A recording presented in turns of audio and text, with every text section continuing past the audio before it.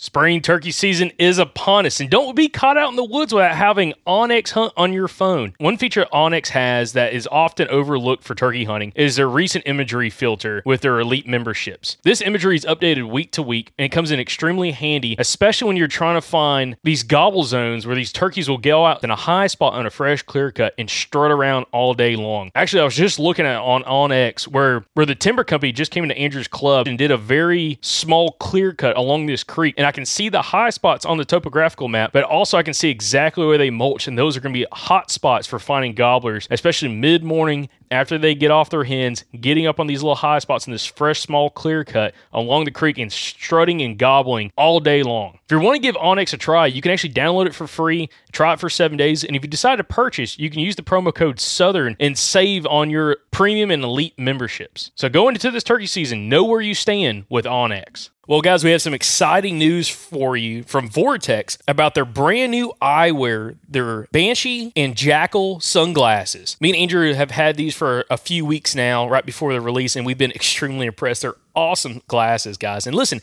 if you're needing some new sunglasses, not only do they have the VIP warranty, but they're tough as crap, guys.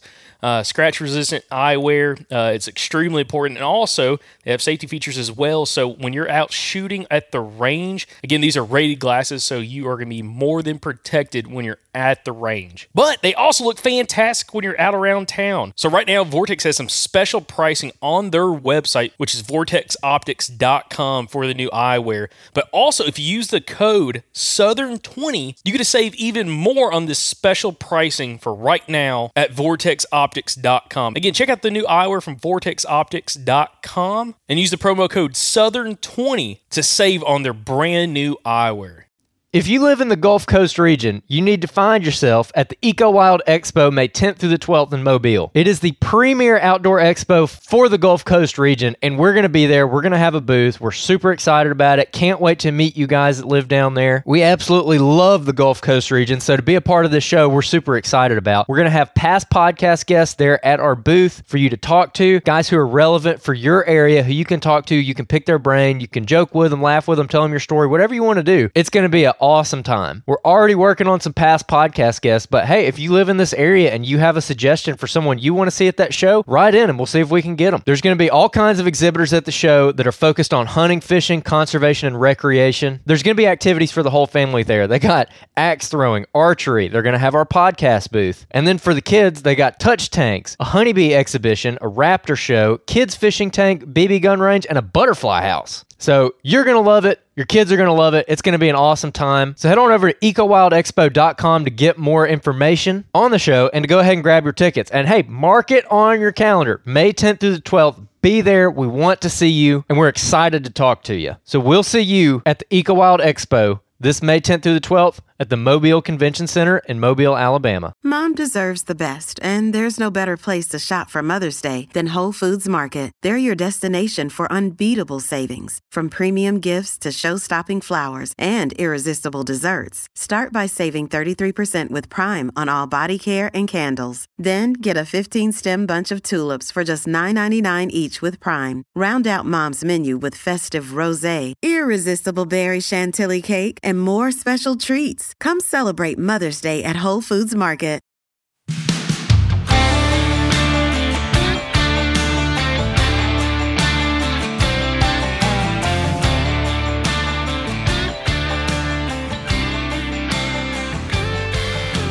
Welcome back, everybody, to another Friday breakdown edition of the Southern Outdoorsman Podcast. Got something a little different for you this week. We actually recently did our Weaver Meat Processing Southern Outdoorsman meetup, and we actually recorded some live podcasts there. If you came to that event, we definitely appreciate it. Thank you from the bottom of our hearts for coming out to that. We had a really good turnout, probably over 100 people. Oh, for sure. Oh, dude, absolutely. Over 100 folks came out, ate some good food, got to talk with a bunch of deer killers. We had, man, all kinds of dudes showed up. Michael Perry was there, obviously. Scott Terry, he killed that giant deer. 181-inch. 181-inch public land Alabama deer. Has the most impressive brow tines of any deer I've ever seen. I've ever seen. Yeah. These brow tines, a foot long each. Yeah. I think one of them might have been 13. And they're not spindly. They are. No, they are long. It's just straight. I mean, like, God bless that deer. God bless any deer that try to fight that buck. Dude, That's the deer that just it's almost as big. Michael Perry brought his state record muzzleloader buck and Scott Terry's buck, holding them side by side, which was really cool. Just being able to hold two Alabama public land deer of that size next to each other was cool. But seeing them next to each other, I'm like, man, he almost had you there, Michael. Well, no, not with the same weapon. But no, but I mean, even Terry said it, and Michael said it, that deer was bigger last year. That deer, they said it's 8+ years old. Yeah, people had trail cam photos of him back to 2017, and he was a big one in 2017. Yeah, they thought he was a 3-year-old back then. But they said that deer, like Perry said, that deer was much bigger. Well, I don't know much, but it was bigger than Perry's 196-inch buck.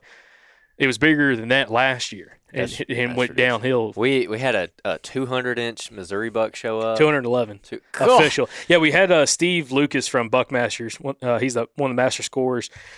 He came up for the event. So again, it was a big live event we did there. Y'all are hear about this in a little bit, but had food. Weaver Meat Processing. They were absolutely fantastic. Titus and Stanley over there. Knocked it out of the park. Providing food. Had a tent set up for everybody. It was unbelievable. Did a flip-flop deer ham, which was pretty cool. Oh, we talk about it here in a little bit, don't we? Yeah. I was gonna say it's something I had not experienced quite yet, and it was an absolute blast. Yeah, you want to talk about like a good, like if you're having a bunch of folks over and you just want something like cool. If you want to impress somebody, yeah. You just get a big old freaking fire and you throw a ham on it, or get some good hot coals, throw the ham on it. 3 minutes aside, flip that joker. Oh yeah. Oh dude, it was good. Awesome. It was so good. We had Wes Moy showed up. Yeah, Wes Moy. He showed up. Tony Meyer showed up. Man, a couple other. Tony killed some freaking studs. Yeah. So Tony's again another past podcast guest along with Wes Moe, and he tagged out. Tony tagged out with 3 really big deer this year. And the funny thing is, he was telling me on the side, he's like, "Man, I didn't even kill the biggest one I was going for."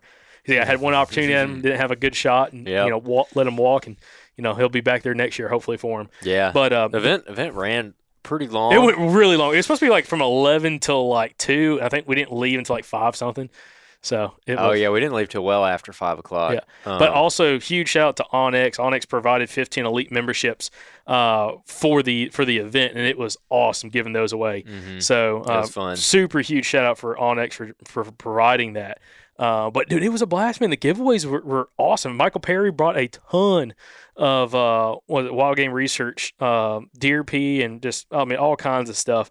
Weavers provided some processing vouchers. I think it was 5 processing vouchers, and then they bought a lot of gear too to give away. It was awesome. Had kids everywhere, man. There was people running around with their kids having a good time, dude. Everybody's eating deer hot dogs, Everyone's deer burgers. taking pictures with Perry's buck. Yeah. It's like and he brought his brother's 180-inch deer. Yeah, so he brought Matt Perry's 180+ inch buck that he killed in the 90s. Yeah, 98, I think, on public land in Alabama. Yep. And that story, we need to get him on the podcast because I was telling some guys the story because Perry, I'll say Perry, there are 2 Perrys, Matt and Michael Perry, told me that story when we were hunting Iowa last year. And it is crazy. It is crazy, like how he shot that deer because he did not realize what it was. You talk about everybody talks about ground shrinkage. He had some ultimate ground growth by 120 inches. Oh my gosh! So that was a blast having all those bucks come through. When we saw some nice ones. Our buddy Miles Peak, he showed up with his buck. What was it, public land? I can't remember. No. He killed a 7-point, and the mass on this 7-point is ridiculous. Yeah, he sent us pictures, and I was like, man, that's a good buck. But then he whipped it out. He freaking walked up with it at the event. I was like, oh my gosh, dude. It was I think official score was like 128 inches as a 7-point. Yeah, like literally. Nearly 130-inch deer. That's a 7-point. Dude, the mass on this deer, I can't get over the mass on that deer. He could have been a spike with that mass, and I'd be very happy with that buck. Yeah, it was ridiculous. Yeah, that deer was awesome. Wes brought his 150-inch deer. He brought his 170-something-inch deer. 174, and then he brought his bow buck, and I think two of the 3 made the book. Yep. Yeah, and I was like, God, that's crazy, dude. So it was super, super awesome event. But anyway, also we got to mention real quick again this episode we just did with Michael Chamberlain, Dr. Michael Chamberlain. Yeah. So this is a fun episode. The trapping thing, I think you mentioned something about like the skill involved with predator trapping. I'll just say that I trapped. Now thinking back on it, it was 2 years that I trapped really hard, and in those 2 years I caught pretty much everything except a bobcat. Never did catch a bobcat, dude. I tried so hard. That's what I wanted more than anything else. Never caught one. They're hard to catch. I had a lot of like near misses where a bobcat would come and like work through the set, but never caught one, man. Yeah. And I was gonna say you never killed a bobcat. No, I've never killed a bobcat. I've had chances to kill bobcats. Is the bobcat still in your freezer? Yeah. We gotta skin them out. Yeah, we do. I've only had one good chance to kill a bobcat, and I didn't shoot it. Dude, I've seen so I had many a 7 bobcats. mag. I was like, I don't want to blow it in half because I just like, this is such a can of worms. But like with predators, one reason I asked Dr. Chamberlain about, like, are you really making a difference if you shoot like a coyote or something? That's one reason that I just, unless I'm like wanting a fur or something, then I typically just don't shoot them on a deer hunt because of what he's talking about right there. So I don't want to say like don't shoot coyotes or anything. Like have at it, shoot a coyote because, I mean, that is one less coyote on the landscape. Like you can't take away from that fact. But just for me personally, like usually when I'm shooting one, it's in like about this time of year. It's in January. And it's got a nice big old fluffy fur on it, and I'm wanting that fur, and that's why I shoot it. So that's another reason that I didn't shoot that bobcat is because I'm really just wanting the fur. And I had a 7 mag that one time. I was like, I just don't know. I'm gonna really mess this thing up. I killed one bobcat this year, passed another one. The one at Arkansas filmed. Yep. That sucker scared the hell out of me when it came out, dude. Because it was coming through this willow thicket. I was down there on the river. And it was coming through this little willow thicket, and I didn't hear it because I was like playing on my phone. It was like noon, and all of a sudden I literally hear this "Row," and I'm like, "What the hell was that?" I was like, "Yeah, that's exactly what I heard." I was like, "What?" I'm like, "No way!" And I sat there on my phone. I didn't even move. You're like, "It's a Black Panther." No. Oh, Clay Newcomb, a believer, man. No. But then it did it again, and I'm like, "What?" And I just glanced my eyes to the right, and it's like coming through those willows. And it looked, I don't know if I couldn't tell if it was a male or female, but he got around me, 10, 15 yards, and I just kind of watched it, filmed it a little bit on my phone. But I was also hunting a really good spot for deer. I'm like, I'm not about to just, blast this thing midday when you could have a big old buck come cruising through. But that last one I shot, that you did the, Andrew was my bird dog on that one. He retrieved it for me. Yeah, sure did. And that was a big cat. That was a big one. That was a big one. Big female. Yeah. And it's currently in Andrew's freezer right now. Yeah. So he got me all fired up about trapping, man. Every time we talk about trapping, I'm thinking if I join this club right here, I have a club like literally across the street from my house that I'm thinking about joining next season. And I wonder if go trapping out there. But you know what's going to happen, right? What? Just like this year, like Tiffany said, you join this other club, and you're like, why don't you ever go? You know what? I'm going in the morning. Screw y'all. I'm going to wake up and go before work. Andrew is becoming the member that we all had talked about in other episodes. Like, he's the member that you want to have in a club. He pays the money but doesn't really go out there. You know what? I ain't even going to lie. That has been the case this year. Have not gone out there a ton. Yeah, I got kind of carried away with some old public land hunts. You did. Well, that's what I'm saying. It's like, is it worth it? Because, man, we get on some good public land hunts, Well, it was worth it from the standpoint that I have a very easy place to take Mike or Tiffany to go. See, Mike's my stepdad, trying to get him his first deer. You need to get Mike to join it, and then you just go as the guest. Well, see, I think I'm going to jump out of the club I'm in. They're next to each other. So I think I'm going to jump into this other club next year, and Mike's going to take my spot in my club that I'm in this year. And then we can go back and forth. We'll be guests with each other, whatever. So I think that's maybe what we're doing. You know what's crazy? Well, see, the main reason here's my other excuse. I got a bunch of them. Okay, here's my other excuse. One of the main reasons I joined this club is because I thought there'd be really good duck hunting on it, and I think there is. But I haven't been able to really duck hunt like at all this year. We're going Saturday. That's the first time I'm going. It's the last weekend of duck season. It's the first time I'm going this year. So that was that really was the main reason I joined it. That, and I thought it would be really good for woodcock and stuff. Come to find out, I can't run Boone out there during woodcock season. So the main two reasons I actually joined that one were those, and so that didn't work out. The deer was kind of secondary, and I thought there was some good stuff for deer, and there is.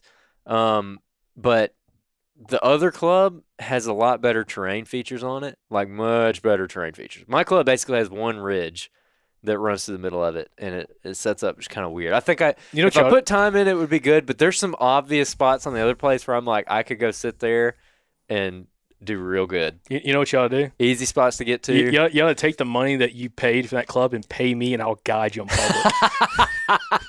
That's illegal in Alabama, sir. Gift it to me. There you go. Gift it. There you go. No Yeah. joke. But dude, that is funny. I thought about this like, man, Andrew put some pretty penny down this club. I'm like gone freaking 4 times or whatever. Yeah. Now, you got more. I Look haven't more gone than very that. much. But I had 2 spots that I was like, man, I'm going to kill a buck right there. And then I just haven't hunted it. But it's now. I bet you it's good now because I told you I saw that buck locked down with that doe. Yeah, yesterday. I mean, it probably Or 2 is. days ago, Yeah, whatever. we all live around here now. Jacob lives basically on the edge of one of these clubs that we're talking about, and Yeah. he saw. What'd you see the other day? It was a nice buck. It was hard to tell because I mean it was freaking dude. You talk about like the rain was coming down so freaking hard, and those deer did not care. They're just hanging out. Dude, they were feeding out chilling. there. They were chilling, having a good time. But this doe, she was bedded down like right off the side of the little road right there, and there's a fence row between the road and the this little driveway on the backside. And she was bedded right there off that road, and that buck was standing right over the top of her. He's like, babe, if you ain't moving, I ain't moving. Maybe I don't know, like, because you asked me, like, is it like would it make the SOA requirements, like 18-inch main beam, 16 inches wide? Definitely wasn't 16 inches wide, but he had some pretty good time length. So I'm not sure. I mean, let me say, he was bigger than my mistake buck from this year. Oh, okay. Yeah, for oh, sure. yeah, okay. He'd probably be a shooter. Not width wise, but like time length. Yeah. Much better. Okay, Yeah. interesting. So it's kind of how I put it out there. But yeah, yeah, I like that other club. I like it. I like the other one better, man. man, the grass is always green on the other side grass of the fence. is always greener. I can't say nothing. You're gonna join it. You're like, man, It's so listen, guys. I'm true. gonna say right now, it's gonna be late January, early February of 2024, and Andrew's gonna be like, man, I don't know about that club. I heard there's this one down the road I heard is real good. You know, that might happen. I ain't gonna lie. That'd be Look, cool. it's just nice having it right next to the house. no, it is. Oh, it's freaking sweet. It's freaking awesome. But no, dude. Anyways. But this episode with Mike Chamberlain, Dr. Mike Chamberlain was a good time. I enjoyed it. You know, it's a conversation that is interesting, especially when you're talking about the black bears and the predation with the black bears, which I was like fascinated with. But also like what they're studying right now with CWD is kind of interesting as well. And again, it shouldn't be one of those things that you just kind of sweep under the rug. And it's also something that, you know, definitely needs to be studied. And hopefully it doesn't piss too many people off. If it pisses you off, I say, chill out for a second. Like, you know, I mean, easy. You know, we're just trying to study some whitetails here, everybody. Just studying some whitetails, studying things that we love to hunt. But other than that, dude, I think we're good. This outro is gonna be a fun one. So hopefully y'all enjoy it. Because again, we recorded this at the event. It was a live podcast. Yeah. This will be a part 1 too, by the way, because we had multiple people we wanted to get on there. We kind of tried to fit it all in one, and then it wound up being like 2 hours, so we're just breaking it in half. Yep. And next week's Friday breakdown will be the second half of this outro with some different folks on it. So it'll be basically two different Podcast. Yeah, 2 different podcasts. I just said outro again. God, Friday breakdowns, boy. But anyways, guys, appreciate y'all listening to the podcast, and again, hope y'all enjoy this outro. So stick around for it, and hey, let us know. Let us know what you thought about this one. It was kind of fun doing stuff in person with some guys, and hopefully, listen, I want to do some foreshadowing here. Let me know what y'all think about the emus. All right, let's get to the outro. Houndstooth Game Calls is your home for turkey calls this spring. Go check them out. They got all the classic turkey calls. You know, they got the pot calls and the box calls and the mouth calls, but they also got a couple really interesting calls. One of them is called the success call, and you just need to go look it up. It's like a box call that you can work with one hand. It's really, really cool. Sounds incredible. They also got the Spurmaster, which is another very unique call that you can get some really unique, clean tones out of. They're going to help you out this turkey season. Use the promo code SOP24 to get 15% off of your order at Houndstooth Game Calls. That's SOP24. Use it at checkout. It helps the podcast. Welcome back, everybody, to another episode of the Southern Outdoorsman Podcast. This is a live edition coming at you from Weaver Meat Processing here in Hartselle, Alabama. Is this Hartselle, right? That's right. Okay. Hartselle. Yep. Some people tell me different addresses. We're just going to go and let everybody introduce themselves. We're going to start at my left. Introduce yourself. Yep. My name's Titus Weaver, so I'm the co-owner, actually, of Weaver Meat Processing as of about 4 months ago. So super exciting building this company and growing it and seeing all the incredible customers that come in. It's always fun meeting new people. Yes, sir. Moving around to the left. And I'm Stanley Weaver. I am also the co-owner along with Titus. And basically what I do here is I am the head butcher as well here at Weaver Meat Processing. And so whenever you bring a deer in, it goes through my hands at some point. So it's an incredible, really, job. I love it. Love what I do. Yeah, before we get to our next guest, I got to say this. Seeing videos of Stanley with his knife work is terrifying, okay? Because first off, I'm like, there would be no fingers left on my hand, like at all. These knife flips as he's cutting deer. It's wild, but it's definitely going to be entertaining. So hopefully y'all see some of that in some future videos. But next we have sitting next to us, Michael Perry. Man, the man, the myth, And the I've legend. seen Stanley and them working them knives since they're about 3 years old. That's right. They have perfected the craft amazingly. So, yes. And we are hanging out here at Weaver's, and it's been an awesome day. A bunch of folks come by. So. Oh, yeah. No, it's been fantastic. And, of course, Jacob Myers here.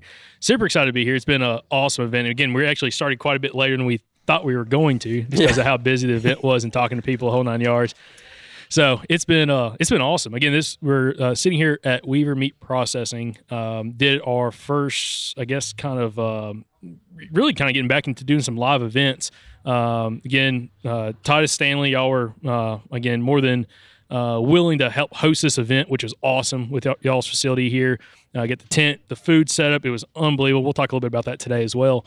But it was awesome just seeing the turnout, all the people coming out with kids and the whole 9 yards and seeing all these giant deer. Got Steve Lucas here from Buckmasters scoring deer. He's still scoring deer. He's been scoring deer for the last 4 hours.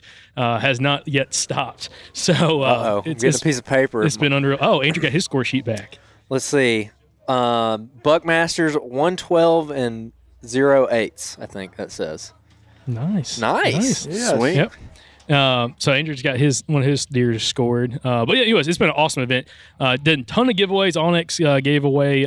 We did 15 elite memberships at this event, along with Weaver Meat providing 5 $85 vouchers, which was awesome as well to give away. And we had all kinds of other door prizes. Michael Perry brought all kinds of door prizes from Wildlife Research Center. Yes. I mean, deer pee out. I mean, everybody was getting a bottle. It was Right. it was awesome. We appreciate them donating that. That was a big help. So Yep. it's a lot of stuff. So that had a bunch of other gear that we gave away as well. But it's been an awesome event. But on this episode, it's gonna be kind of fun because Oh, wait a minute. We got to stop. Oh. Tony Myers, Donna Myers, y'all missed out leaving early because y'all missed Hey, they want all kinds of stuff, man. Yeah. yeah, we me and Conrad might need.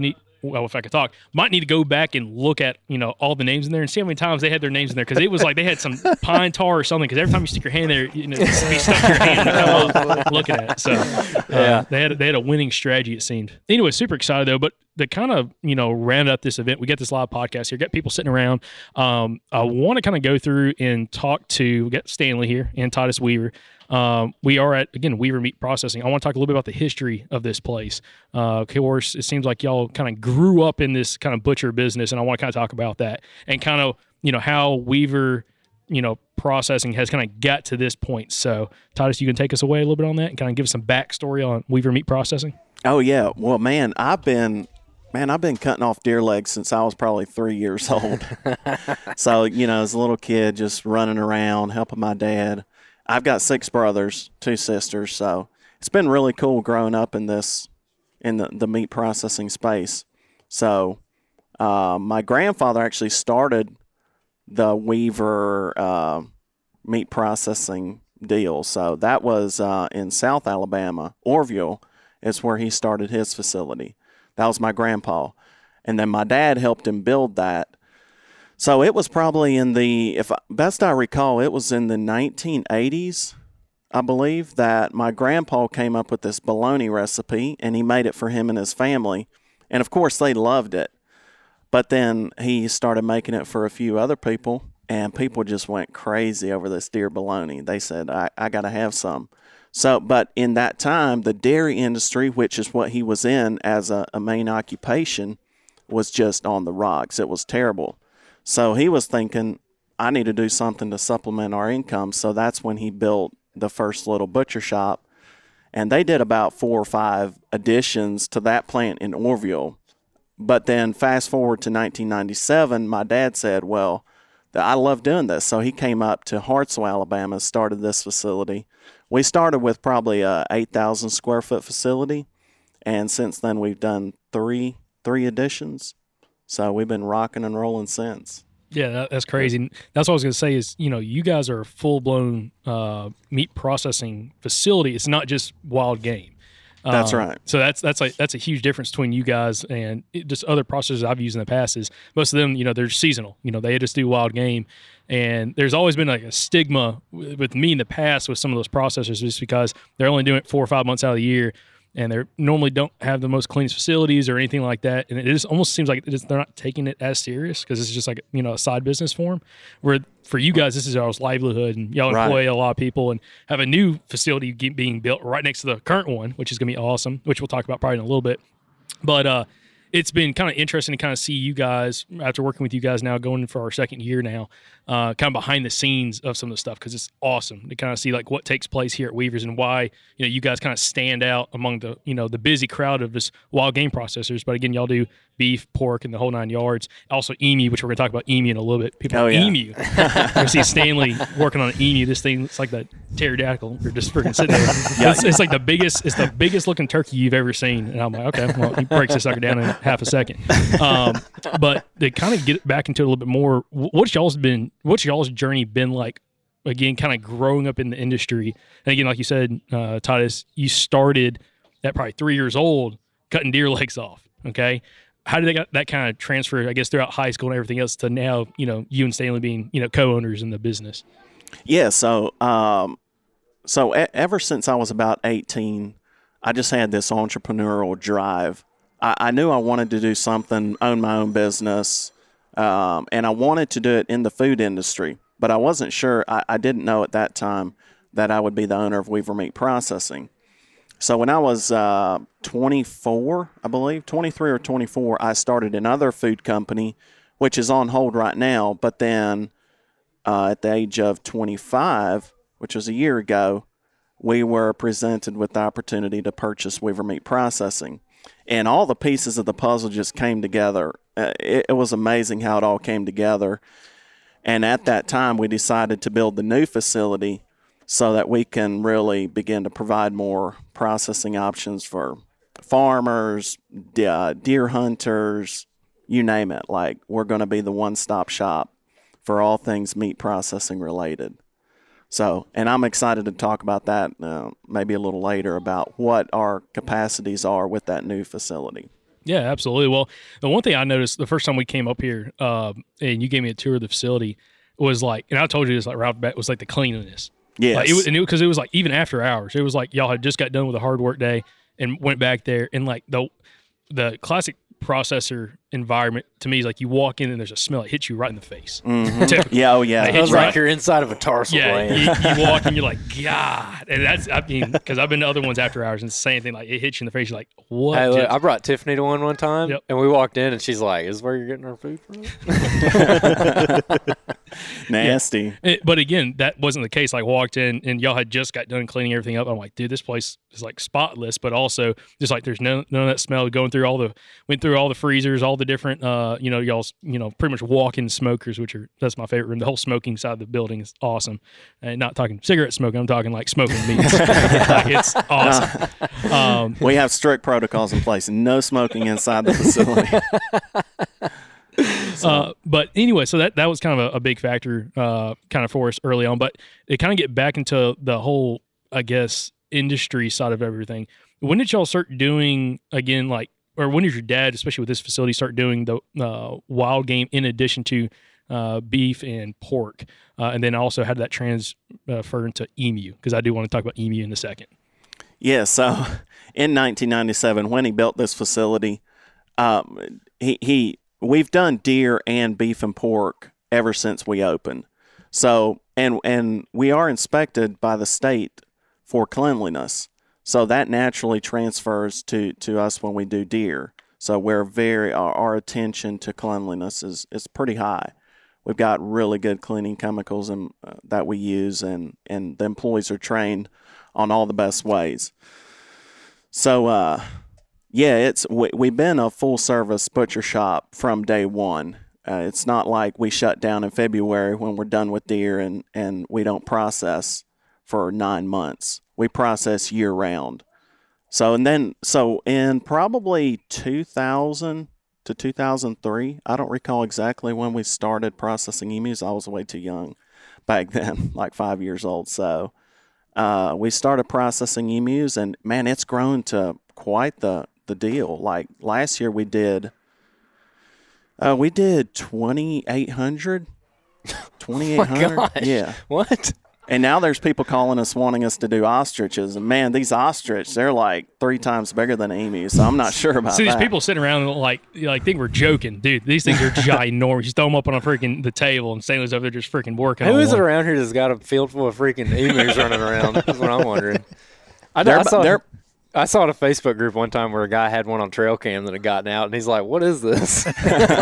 Yeah. Man, sometimes they get out. So when we're processing them, when we're unloading the emus, like one will slip through the gate and they just take off running. Like these birds can run up to 45 miles an hour. You get that turkey It's shotgun wild. back. There was some TSS ready to eat.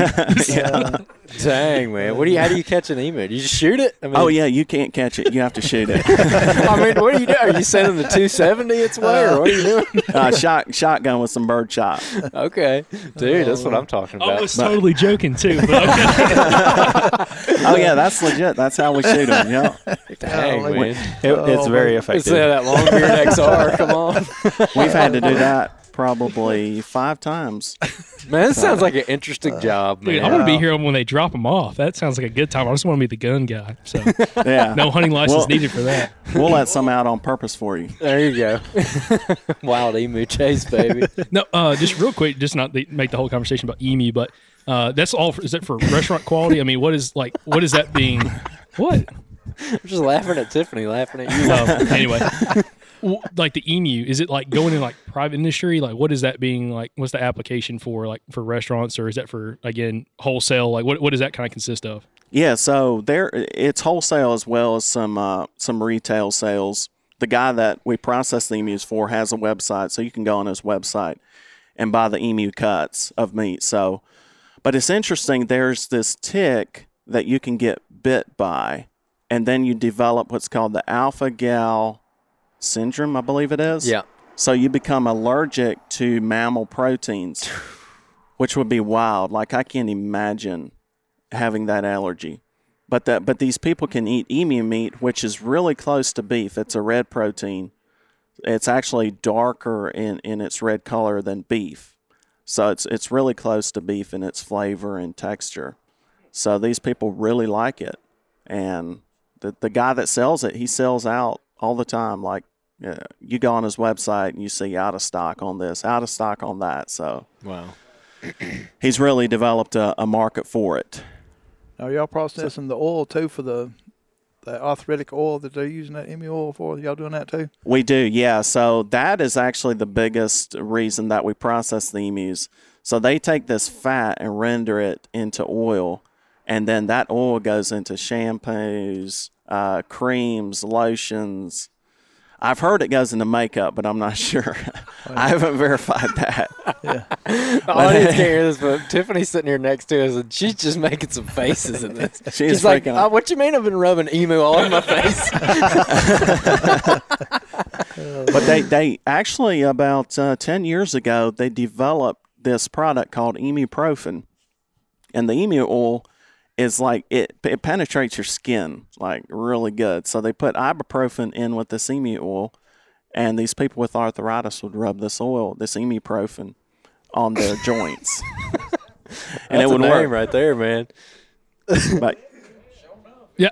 By the way, we have another mic here, guys. If anyone has a question, you can actually step up and talk. So, Oh, yeah, at any moment, if you feel like, yeah, come on. yeah, if you got an emu question, it's funny what we're talking about. I don't know. Yeah, I had to bring the whole emu thing because people are like, emu, like what? Like, you know, it's That's crazy pretty enough. But again, amazing. I want to film like y'all breaking one down because you see this thing on the table and Stanley's working on it and like, dude, this thing is ginormous. I want to know if anybody's ever been whooped by one, because I talked to a vet one time that had got skinned up by emu bad one time. So. Do they have spurs? yeah, they have their foot has like 3 claws on it, And so they don't kick out the back like a horse would. They kick out the front. Like a kangaroo. Yes. So they'll come straight at you. You better get out of the way. Because these emus will jump. They'll jump like my brother James, he's standing over there, but they'll jump probably 5 foot at least. Wow. And they'll kick and they'll I've heard hurt it you. like shred blue jeans, like just shred blue jeans and down to the skin on you before. So Oh, they do. They're dangerous. Like, yeah. You have to be very careful when you're handling them. Like getting whooped by an Dude, emu. you're like in full football I pads. never thought we'd be freaking talking about this. On Bike, you got like a biker's helmet on, dude. You're freaking like motocross, like ready to Hockey go. mask. You got a steel cup on, you ready to play, man. I mean, These workman's comp auditors, they come in there like, man, no, I'm not insuring your workforce. This is way too much risk. Oh, that's awesome. oh, it's like yeah, show it to the hospital. You know, you got a concussion and freaking broken arm or something, all cut up, and man, what happened to you? Emu got me. Oh, Emu. what? Yeah, They'll be you're like, at the petting "What?" zoo. Like, no, we're at the butcher What was shop. It was still kicking on the table. God, no. Oh, that's great, man. I want to get into some meat care questions because obviously y'all are a meat processor, and so I wanted to kind of pick your brain about some meat care, maybe some misconceptions and stuff. One of the first things I wanted to ask about was like you guys are not local to me, okay? So I live like 100 miles from here, but I still bring you guys my deer because y'all do a really good job. And so let's say I kill a deer on Saturday morning and I can't get it to you until Sunday night, Monday morning. What do I need to do with that deer to maximize meat quality and get it to you guys if I'm wanting to bring it here? And let's just say it's Alabama and it's January, so it's like 60 degrees. Typical January day in Alabama. Yeah, you never With know. tornadoes. With tornadoes. You got to dodge a couple naders getting up here. Yeah. But So the biggest thing really is just get that meat cold just as soon as you can. You can think about it like this. Meat is a time-sensitive product. The longer it goes, and it's kind of a, that's $1 million question. Well, how long can you go without, how long can that deer lay there without being cold? Well, I don't know. You might can get scientific with that. I can't provide those answers for you, but just get it cold just as soon as you possibly can. Really, if you can quarter it. That's what a lot of people do. They'll quarter it down, throw it in some ice, and I know y'all have done that multiple times. Throw it on some ice, put it in a bag, in a cooler, on ice. Don't let the water get inside the bag. That's what we like to preach to people. I know that's kind of a hot topic with some people, but we're going to ask about that one next. Yeah. So heads up. So that's the biggest thing. Get it cold just as soon as possible. And, if it smells good, if it looks good, if it feels good, it's probably going to taste good. So that's kind of the smell, look, feel. That's kind of the test to get that quality meat. What would be your red flag as far as, obviously smell if it smells bad, but what about looking at it? Because like there can be a little discoloration sometimes, like I guess where it oxidizes or something. And when it comes to feel too, like how do you know like, okay, this is like I really need to do something with this meat? So typically on the feel part is if that meat stays out long enough, it'll develop bacteria. And so what the bacteria does is it makes that meat sort of slimy, right? So you get sort of just a really slimy texture or consistency. So if you run your hand down that meat, if it's got a little bit of buildup, that's that bacteria. The meat underneath might still be good, but you'll have to trim all that off in order to ensure quality. The look of it. Mm-hmm. The oxidation doesn't necessarily hurt the meat. Typically, you'll have that when the meat is open air. Basically, you get air to that meat, and it can oxidize and turn dark. We see that a lot with a lot of dry aging. So when people dry age, it will like it'll dry out the meat, and you'll have that film, and that's that oxidation on the outside. So it's not really going to hurt anything. Yeah. It might not be real pleasant to eat, so we typically just trim that off. Okay. Now, when it comes to the like keeping the meat in the water thing, like some guys will like soak their deer meat in water overnight to like get the gaminess out.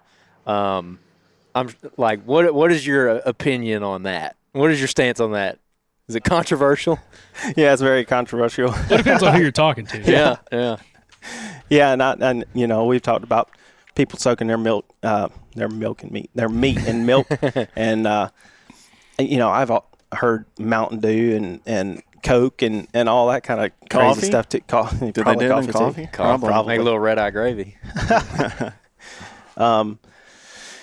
But yeah, you know, where you typically get your gamey taste is from the glands. You need to keep an eye out for the glands. There's one in particular in the hindquarter that is pretty bad. It actually runs down to the tarsal gland, so you definitely don't want that in your meat. There's also one on the shoulder, as well as some in the neck. 4 or 5 different glands that you need to keep an eye out for, as well as fat. Deer fat isn't really that pleasant. It don't taste that great, so we try to trim all that off as well. You know, meat acts like a sponge. So whenever you soak that, whenever you throw that in a cooler full of ice and water, the meat's gonna tip it. I mean, it's gonna soak all that water up, and so especially when we start grinding it for like hamburger and stuff, it'll turn into mush real quick. So it won't be a nice consistency, won't be a nice red flavor, color, not flavor. Well, I was gonna say that whole thing of like soaking meat. I had a neighbor that in a house I grew up in. He was an older guy, and he swore, he's like, man, you know, I'm gonna cook some back straps this weekend. I got them soaking right now. I'm like, soaking, and you know, I'm probably 14, 15, 16 years old at the time in high school, and he's like, yeah, I got it soaking whole milk. I'm like, whole milk, really? He's like, yeah, I soak from Thursday through Saturday, and Saturday night we'll cook it. And I'm like, really? I'm like, interesting. And, you know, I didn't know anything better back then. And I knew other family members that would soak deer meat in ice water, salt water, all that, get the, get the quote unquote gaminess out of it, all that kind of stuff. And the more and more I talk to some actual like butchers, not like wild game processors, but just butchers, they're like, you would never do that with beef, like ever. And it's like just interesting that a lot of people do it with wild game, specifically with deer or even like hogs too. And kind of brings out that, I guess makes it even more, I can say mild flavor, but that water soaks up so much, specifically water, I guess soaks up so much in the meat. It just makes it bland and just tasteless, really. Especially depending on how long you sit it in there. And some people like that. Some people want, like, when I cut into it and I bite it, it just tastes, I have a texture of meat and it tastes like whatever I season it with. Mm-hmm. I'm like, that sounds disgusting. Yeah. And I've had like someone's backstrap who did that. They would literally soaked in meat for like 3 or 4 days and you cut it and it looks freaking pale as crap. You season it, you throw it on the grill, and it comes off like, okay, it looks okay. Then you taste it and you're like, whoa. It's like you just like took everything out of what makes that, backstrap taste like backstrap, that steak. And it's just like I'm like, there's meat in my mouth. I'm chewing on it, I can taste it, but all I'm tasting is like the seasoning, and there's none of that, like, I guess the meaty flavor, which is kind of weird. But yeah, it's amazing how many people actually do that. But I think, do y'all think it comes back to like the whole mindset of like, generations before us, like the idea of like, just some people didn't have like the right mindset for game care, or like meat care per se, or like, I'll say this, maybe they just didn't cook that well, or like whatever it was. I mean, do y'all have like any theories or thoughts? Mr. Perry, you got any thoughts here? You soak yours in meat and water? No. I got a question. I got a question about the cooler stuff. You said you prefer it being a plastic bag or something versus just sitting straight on the ice, the meat straight to the ice. If you can keep the meat out of the water, that's ideal. I seen any way you can do that. I had a cooler come through just last week, and they took like it was almost like a little stand and set it in the bottom of their cooler, right. Put the meat on that, and then ice on top of that, where the water could drain down past the meat and out. That's ideal, I think. Yeah. Well, the way I do it most of the time is I just put a layer of ice down. I just sit my meat on top of the ice, but I leave the drain plug crack where exactly. It stays drained off. So and prop up the back end of it where it can really properly Okay. drain. Yeah, but I didn't know because I heard you say something about bags. If you preferred it being in bags, sitting on ice versus meat straight to the ice. But no, I don't soak ours. We don't. The only time soaking we do is when we get ready to cook it. And we're soaking it in little dales and water. So. You get down with that. No, that's something, especially like on some of these longer road trips that we come on, or we go on, like Iowa last year, which it got cold enough last year. I mean, that meat pretty much was frozen. I left that meat. We cut it up and I just threw it in the back of the truck, and it literally froze in a matter of a couple of hours. But it also was like negative 20 something at night. So you can't do that here in Alabama. But like the whole idea of like packing it on ice, like what you're talking about, Perry, and just leave the drain plug open and just, tilt it up. We do that all the time, and it works really, really well as long as nothing stops up that drain plug. You don't have any meat stop at the drain plug, and then next thing you know, it's full of, water and ice, and you're like, oh, well, crap, that's, now we got problems. I didn't think about the whole consistency though. Stanley, on like the grinding aspect, that makes a lot of sense too. Like you soak that meat and then try to grind it, you just got Play-Doh at that point. That's right. A lot of times also you'll see, if you like cook a whole backstrap or something, it'll actually have a little bit of a boiled texture and taste a little bit if you soak your meat that much. I think so. Oh, it's like you just drop that thing in a that is pot exactly of boiling what water it and then is. pull it out and season it. Oh man, because I mean I've done it before. I used to put deer meat in like a saltwater brine. Yeah. And it was like that. I tried that for a while and I was like, yeah, I can't get this to work. And that's exactly the kind of texture. It would be like kind of dry somehow. It's I don't know. Like that was also probably me overcooking it a little bit, but that's actually a good way of putting it. It's like a boiled texture. It's not a great texture. Not at all. Now I got a pet peeve thing that I want to ask about that really grinds on me is when I pull up here and I see somebody with 3 deer laying in the back truck that still got the guts in them. Oh, and yeah. it's 70 degrees, whatever. And as soon as I shoot a deer, if I get to it, within 30 minutes, I'm having it because I just don't like the thoughts of riding around with a deer with the guts in it and bringing it up here and all that's just sitting there swelling and swelling and swelling, what that might do to the inside of a deer. So what is the time factor or your thoughts on driving around with them guts still in them to bring them up here, let y'all gut them or whatever? So, I mean, as soon as you possibly can is definitely the best. We charge to gut them. We gut them if people don't want to. We understand people don't, like they just don't want to gut them for some reason. And we charge, like, what is it, $30? Yeah, we charge $30 to gut. So, again, that's sort of the $1 million question. How long can that gut stay in there with that and the meat still be good? So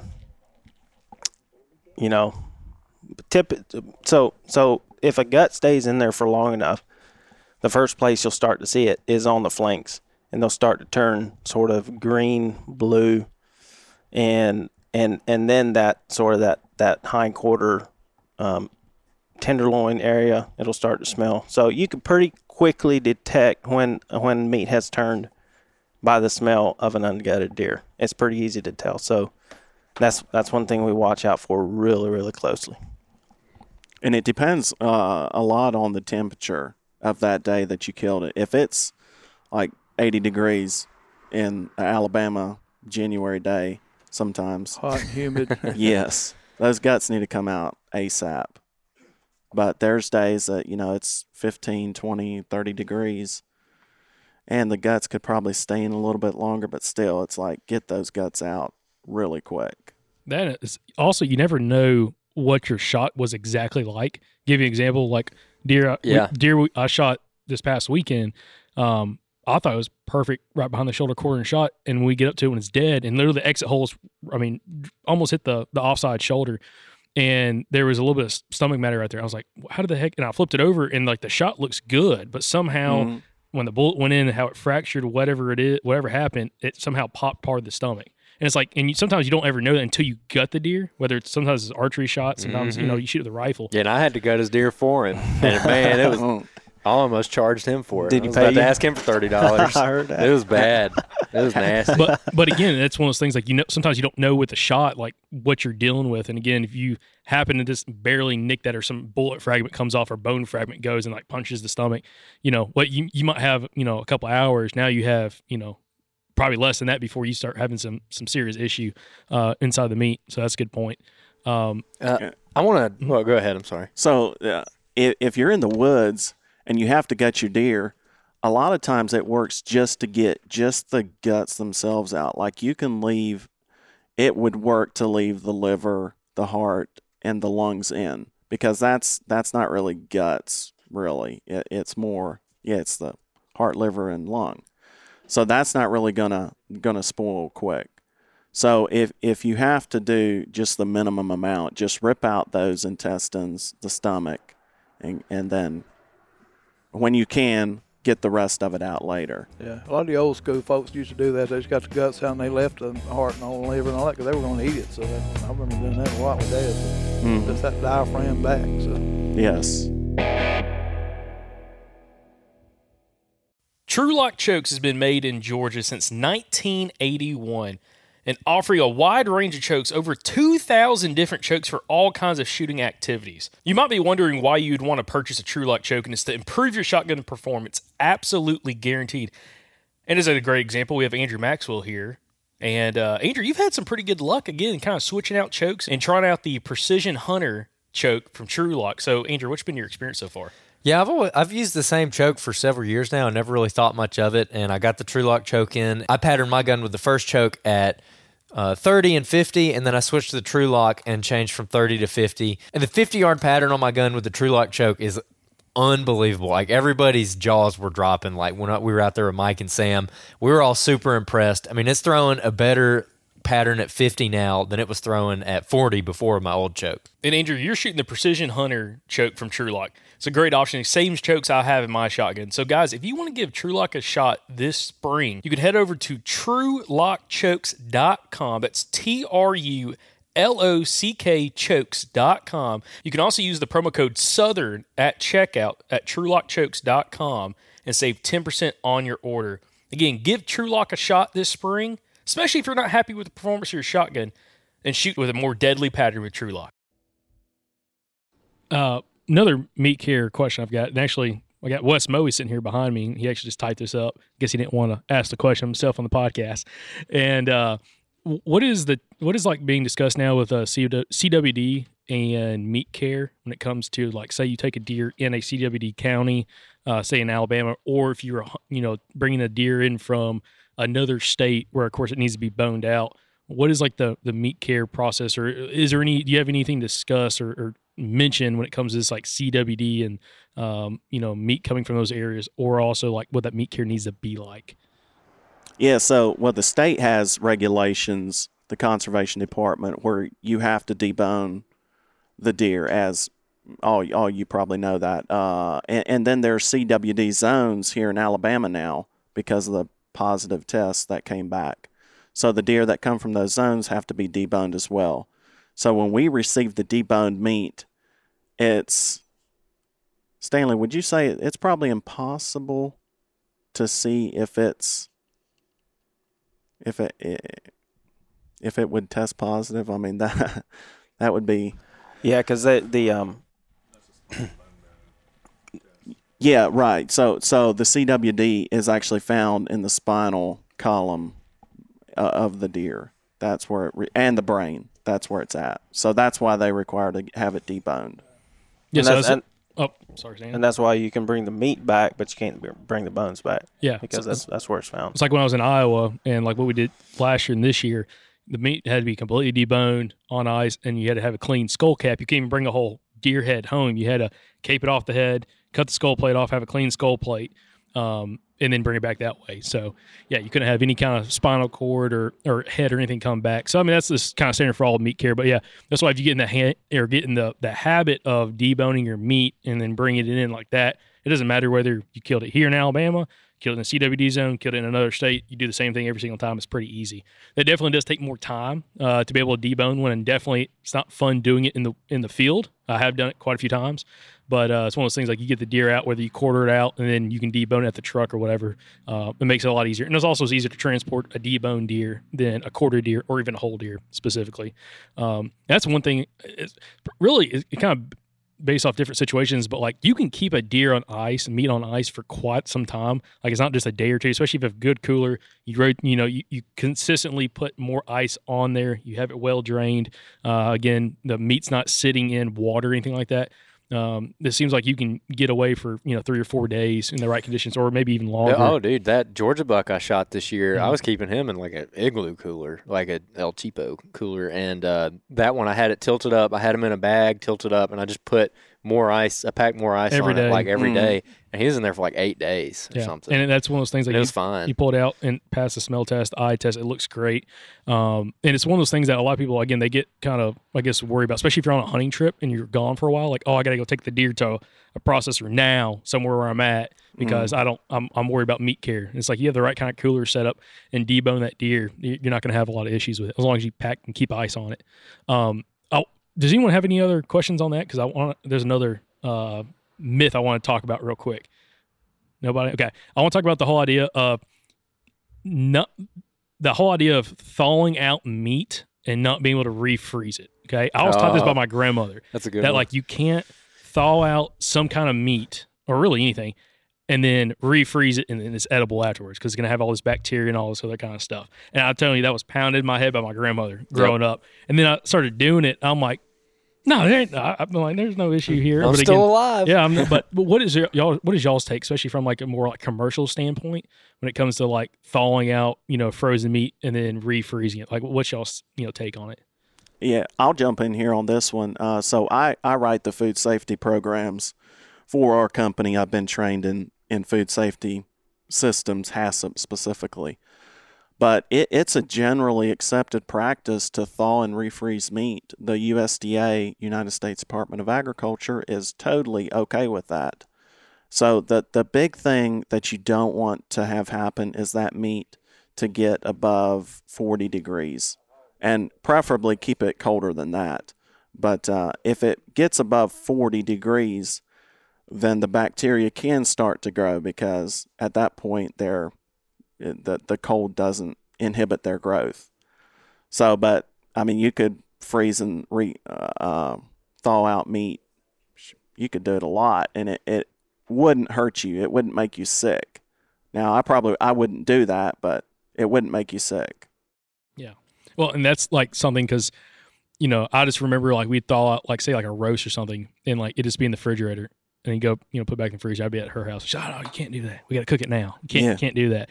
And it's like, I totally get like you sit out on your, on your table. It's out there for 5-6 hours. It gets up to room temperature. And maybe you got a little bit of issues. You might want to cook that thing right now, real quick, and high heat maybe. I don't know. Yeah. But yeah, notice the whole refreezing. Again, I've had a lot of people tell me that different ages, you can't do it. And I'm glad we kind of bring that up again. There's no real issue with it, especially if you throw it in the refrigerator. This is where it happens to me. You thaw out a bunch of meat. I like to thaw out a bunch of meat in the refrigerator. I'm going to cook over the next, say, week. Mm-hmm. And then you might get to the point like, oh, crap, I've got a hunting trip. I'm going to be gone for 3 or 4 days. I can't take it with me. Do I leave it in the refrigerator or do I throw it back in the freezer? And again, just throw it back in the freezer typically is what I do. And then, we're good to go. But again, I know people that would like potentially even throw that out. Like if they couldn't use it at that point, they're like, okay, well, I'm not going to refreeze it. I'm just going to throw it out. Man, that's my mom. I argue with her about it like so much because she still thinks that. And like, I can't change her mind. But she'll throw away like a whole steak or something. Like if she thaws it out or like a whole thing of ground meat, like whatever, she'll just throw it in the garbage. Makes me sick. Yeah, I wonder why some of these people think that, or because it's probably taught to them by their parents and their grandparents. So maybe there was something that led to that belief. Well, I think it is probably just common practice for if you want to thaw a steak out, you just bring it out and put it on the counter, right? Like you don't thaw it out and put it in the fridge. So, maybe that's where that comes from because it does get up over that temperature typically if you're thawing a steak out intending to cook it. Yeah. A lot of people want it even to come to room temperature before they cook it. So that might be where that comes from. I don't know. It could be. Yeah, if the steak or the meat gets up to room temperature, I probably wouldn't refreeze it and then thaw it out and eat it. But if you're cooking it on high heat, you're going to kill anything that would make you sick anyway. But I like my steak medium rare. So, yeah, we're gonna have a science. We're gonna have it'd be like a science fair project here. We're gonna leave one out for a little bit. I'll eat it and see how it goes. We'll film the whole process and probably me on the toilet for 12 hours. Yeah. Yeah, get the dude wipes. There you go. Another thing that I'm just kind of curious with when it comes to, we're talking about meat care here, and this is from like y'all's standpoint with Weaver Processing is the whole conversation about batch products when it comes to specialty products. This is something I've been wanting to discuss with you guys for a while. It's because we've had people ask questions and stuff like this when it comes to like high quality and the consistency on certain products. The whole idea about doing individual orders versus like a batch product, and kind of what that consists of when it comes to like the consistency of the product, but also kind of what's going into that said process. So can y'all kind of like walk us through like the mindset of doing like again batch product versus doing like the I guess the individual order per se when it comes to like specialty products? We're talking like summer sausage, we're talking bratwurst, we're talking like hot dogs, stuff like that. Like, can y'all kind of walk us through that process? Yeah, you want me to go, Titus? Yeah, I'm going to let Stanley take this one. So the biggest thing with batch processing and the advantages of it is, like you said, a consistent product. Every deer is different. I don't care, if it comes from an old buck, a 5.5-year-old buck, or a 1.5-year-old doe. No matter how you do that, you're going to have variations in that meat. So if you get summer sausage from that young doe, it will be different a little bit. You might not be able to tell it, but you might be able to tell it than that old buck. So batch processing just simply creates a more consistent product. So you won't have that big change and that's how we can replicate it time and time again. Also, it's 100-pound batches typically is what we make. So that big batch, we're able to weigh out all our seasonings very precisely. Every ingredient that goes into it is extremely precise, and it makes a very, very consistent product. So if you bring a deer in the first of the season, your hot dogs are going to be the same as whether you brought it the later season. It's just, and there again,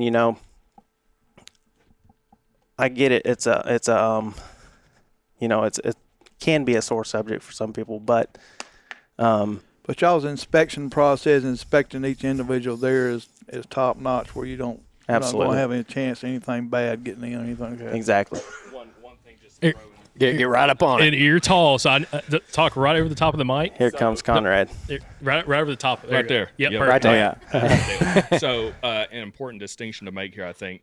Everything we're talking about here is sausages, seasoned products, hamburger, any type of steak, out of your loins, hindquarters, anything like that will be your own meat. So Stanley was talking about, a doe versus an old buck. You can't, there is a distinct difference there. Young yearling is going to have a really tender set of back straps. Old buck might be a little bit different. So that is always your own meat. Mixed products in terms of seasoned products, sausages, is where the batch stuff comes in there. Yeah, that's exactly right. Appreciate that, Conrad. Yeah. Yeah, that's a good point, because the old buck, if the steaks are going to be tougher than a tender doe. Well, and this is something that I've always found interesting, is because again, not having a ton of experience with other processors, the ones I have, again, were not very good experiences with other processors I've used in the past, and that's why for like 6 or 7 years I processed my own deer. And there was one time when I attempted to make summer sausage at Andrew's mom's house, stepdad's house. It was a cluster. Yeah. It was set the smoker on fire. Almost set the house on fire. Smoke. Yeah, it was gnarly. The product turned out pretty good, but I was like, dude, this is wild. Just like how intense it was, to be honest. Mm-hmm. We're staying up to like 2 a.m. making smoke. Summer sausage. We just put like normal cheese in it from the grocery store. Oh, we didn't know. Cheese. And then we smoked it, and we're like, where'd all the cheese go? Dude, and it was like melting. That's what was catching on fire, because it was like melting to the bottom of the smoker, and the smoker had like the hot coal. Dude, it was bad. Yeah. It was bad. Just one other quick point on the batch products. Okay, so Closer, Conrad. Okay, Yep. so we could say, okay, you bring your deer in, you're getting summer sausage, you're getting 10 pounds of summer sausage, make your own deer, your own summer sausage like that. We could do that. It would be difficult for us in good conscience still to say that that's your own deer, okay? So the way the machines work, you push out meat. Sure, we might have your own 10 pounds of summer sausage that gets pushed out, but the reality of the matter is probably about half of those 10 pounds is not your meat. It is someone else. The only way to get it 100% your own product is to, after every single deer, you break down the machine completely, you wash it completely, and then you run that deer through. If you do that, you'll have about 5 pounds lost in the machines. And, the reality of it's impossible to break down a machine after every deer. So in good conscience, even if that was an option that we would offer, it's still technically not all your meat on that.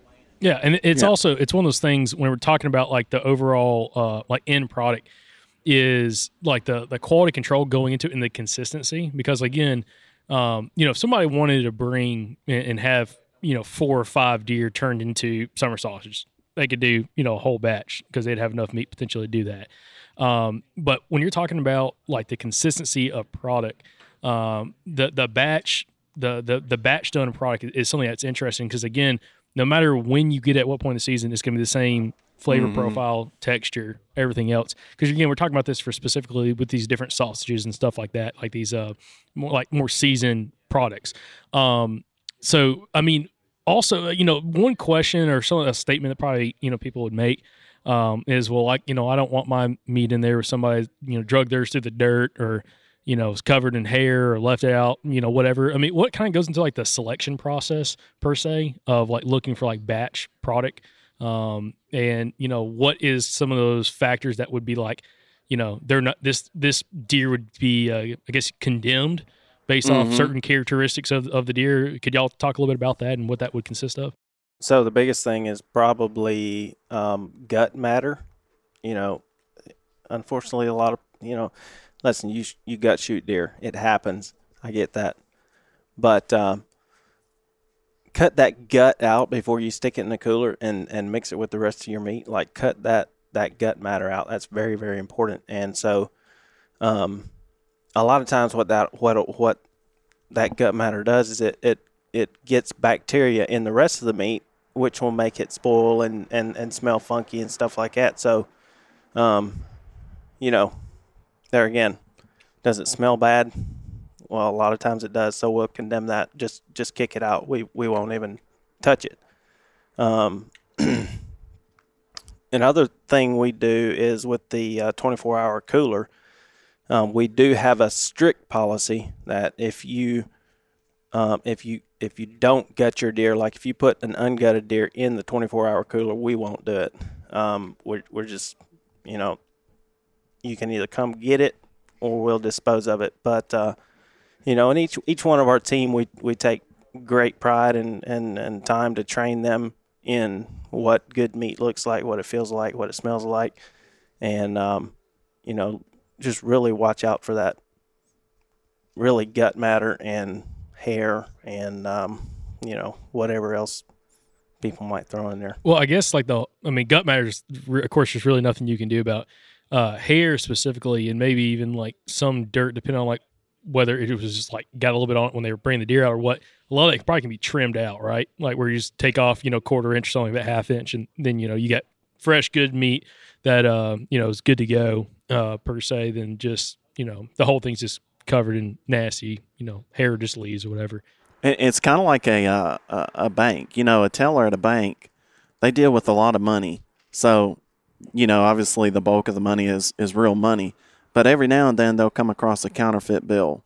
So it automatically they see something's off and then they observe further what's going on here. And the guys in there cutting the meat, deboning the deer, making the sausages, they see so much deer meat, what quality deer meat is supposed to look like. And when something comes through where it smells a little funny, it looks a little funny, it's just an immediate red flag. And there's multiple times where they'll come speak to myself or my father, who is in there managing as well the day-to-day operations. And they'll say, hey, come look at this, see what you think. And we'll go do a quality check and make a decision. So, but we always, like, if we think it's bad, we won't risk it. We won't make a sausage out of it. Absolutely. Andrew, did you have any question on that? Let me ask this. This is kind of one of my final questions for both of you guys. Actually, I want to ask Perry this too. What is your personal favorite product that y'all make wild game wise? And I say, Titus, you'll go first. So, man, my personal favorite, and it's been this way for like 20 years, has been the Salisbury steak. I absolutely love that product. It's so versatile. You can grill it. You can fry it. You could probably put it in chili. It'd probably be good. But my favorite way of eating it is you fry it, and then you make some brown gravy and make you some mashed potatoes. And, man, just absolutely incredible. Love that stuff. Yeah. Yeah, that's one of my favorite Salisbury. Kathy will take it like even make meat. She'll take enough up, make a meatloaf out of it because it's a real unique meatloaf. Then she'll do them meatballs out of it and stuff like that. It's one of my favorites too. So that's, like I say, you've been making that forever. It's great. Yeah, it's amazing. Love that stuff. Perry, I'm going to ask, what's your favorite? There's a bunch of them. The Boudin, the Salisbury, that new that habanero, mango habanero, I tried that a couple months ago, and that's pretty neat. It's got a lot of fire to it, but it's got enough sweet where it don't hit you that hard. But there's a bunch of them. We get a variety of it every year, so we love all of it. So it's, we like more or specific ones better than others, but it's all great. So the breakfast sausage is another good one. Them little old bitty breakfast sausages, mini links things, them's real good too. So Little Smokies? Yeah. Well, Little Smokies is something different, ain't it? Yeah, Little Smokies is something different. Yeah. Those are like you could make pig in the blankets with those Little Smokies. But yeah, you can take them things, throw them in a crock pot like with some jelly and something in there, and steam them things off chain too. But the breakfast sauce is real good. The bacon burger, I really like it too. And so, but that's a variety of things. Y'all got so many different variety of stuff y'all make now. It's incredible, and y'all coming up with something pretty new. Every year, every other year, y'all doing something different. So, but it's all amazing. So, Stanley, what about you? I gotta say the Salisbury too. Like if I got somebody coming over to my house, I'm probably pulling a pack of Salisbury out. It's so versatile. You can make a hamburger out of it. You can, like Titus said, fry it, put some brown gravy on it, serve it over mashed taters, and it's just amazing. Another thing that's really good, and a lot of people don't really do this, I don't think, is the meatloaf. Like if you take our meatloaf and take it out of the pan, just pop it out of the pan, and you take it and slice it about an inch thick, and then fry that thing. You can bread it. It's really good too, breaded. Fry it, both sides sort of like a Salisbury steak. Amazing. Very, very good. Man, I got about 5 of them incredible. jokers in the freezer right now. I'm gonna try that. It is so good. if you can manage to get the outside sort of crispy, that's where you really want it. and they're cured ham. That cured ham, y'all tried that? Oh, the deli ham? Oh yeah. No, the whole cured ham. It's almost like old school with the old salted red ham like you can buy in a store. It's almost exactly the same as a hog ham. It's crazy how good it is. They cure the whole ham. So y'all still do that, right? Yeah, we do. Jacob, awesome. I never told you about that. No, dude, well, you hold it out on me, Titus. What are you doing, man? Like we've had so many people get mad at some of her family reunions, Cassie's family reunions, because they won't touch deer for nothing. She carried the whole ham over there, and it looks like a store-bought ham. They'll eat the fart out of it, and they find out they're so dang mad. It's good. So, but yeah. Awesome. Perfect. Well, yeah, again, I was going to say, Titus or Stanley, y'all have anything else here? Or any other questions? One of our other products we just launched that we really like. We like making it. It's very convenient for people to pop it in the oven. That's the meatballs. Those are the new product for this year. So they're pre-smoked little meatballs put in a sauce in a pan. All you do is put it in the oven, bake it, serve it with some veggies, and there's your supper for that day. So. Yeah, get everything you need there, and then also I'll say just one of mine real quick, and then get Andrew's, and then we'll we got a couple other guys we got to get on the podcast here real quick. Is dude, that deer bologna? Listen, I'm not a big bologna kind of guy. Both of them bolognas, the ring bologna, the little tube bologna. Oh no, I'm talking the sandwich bologna. The sandwich bologna is real good too, but both of them. The jalapeno one. Oh, unbelievable! Fry it up or just do it as a sandwich. It's unbelievable. So that's one of those things we took that to a couple different hunting trips this year, making sandwiches while we're in the field and stuff. And it's like, dude, it's like, it feels like the quality and everything feels like you're getting it from the store. Something you'd be like, again, you'd think you'd be getting from like, whatever, brand from the store. But you're like, dude, this is deer meat. And it's like, this is delicious. And I'm one of those guys like, I like cold cut sandwiches and it's freaking awesome. So and also the deli. It puts them Boar's Head brands to shame, like stuff like that. So. Cause you got sandwich bologna and the ring bologna, and it's all of it. She'll take that ring bologna and like fry it up and chop it up and put it in omelets and stuff like that. It's something just real unique, and good. So yeah, that would be amazing. Awesome. Well, Andrew, got a couple more guys we gotta hop on here. The Salisbury steak. I like the Salisbury steak. It's like I want to say it, but everyone else said it, so I'm not going to say it. Those what is it? Jalapeno and cheese smoked links. Oh no, the bell pepper onion. Onion and cheese smoked links. I could eat my body weight. That's in another those. good one, dude. I thaw out a pack. Like I'll be at the house. I'll be working, and Tiffany won't be there, and I'll thaw out a pack for dinner, and they don't, like none of them make it to dinner. And I'm just like, what are we gonna do for dinner tonight, babe? I've already eaten 5 of them joggers. So, anyways, the andouille sausage is another good one. So yeah, they're awesome, man.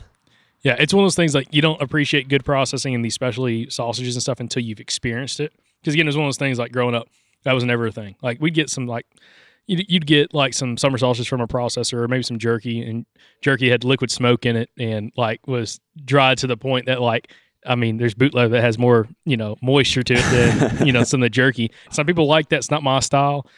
Actually, that'd probably be my favorite. Sweet honey jerky, undefeated. Oh, yeah. I don't care who it is, what it is, undefeated. Tree stand snack. It's a good tree the stand snack sticks with cheese too. Now that's something else I forgot about. Dang. We sit here for 45 minutes. We're just gonna talk about hog. We're gonna talk about the whole menu.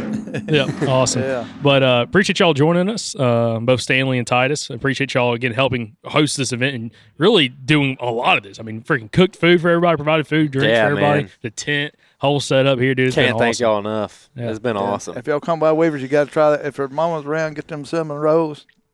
I'm just waiting to end this podcast. I'm gonna eat that whole thing. You watch me. I could eat the whole thing. Seriously. How good is it? Oh, it's good. That's the best cinnamon roll I've ever had. Damn things or something. It's like got that. It's got like almost like a caramel taste to it. I don't know, dude. They're Stanley's. Preach. Awesome. Butter, cinnamon, just all the goodness. Conrad, where you going with them?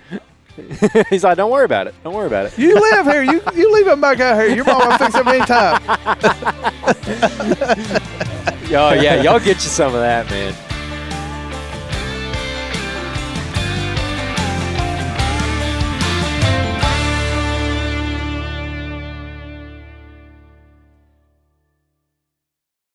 Y'all go ahead and write down the dates, June 28th through June the 30th. Go ahead and just mark those off your calendar so you can be at the Dalton Convention Center in Dalton, Georgia for the 2024 Mobile Hunters Expo. Y'all heard a ton of content from that expo last year that we posted. We talked about it a ton. Look, if you're the kind of person that listens to this podcast, this show was literally made for you. It was literally designed for you, which means you're going to love it. All the best companies in mobile hunting are going to be there. A lot of the best deer killers in the Southeast are going to be there. A lot of our past podcast guests are going to be there. It's going to be an incredible event. And hey, if you've been looking to either get into a saddle or maybe a mobile lock-on setup or just a different kind of tree stand setup, I'm telling you, it's worth the investment to go to this show because they're all going to be there and you will get to try all of them in person before you buy it. So you don't have to order something online and then wait for it and then try it when it comes in to see if you really like it. You're going to get to go put your hands on everything all in one day, test it all out, and figure out exactly what works best for you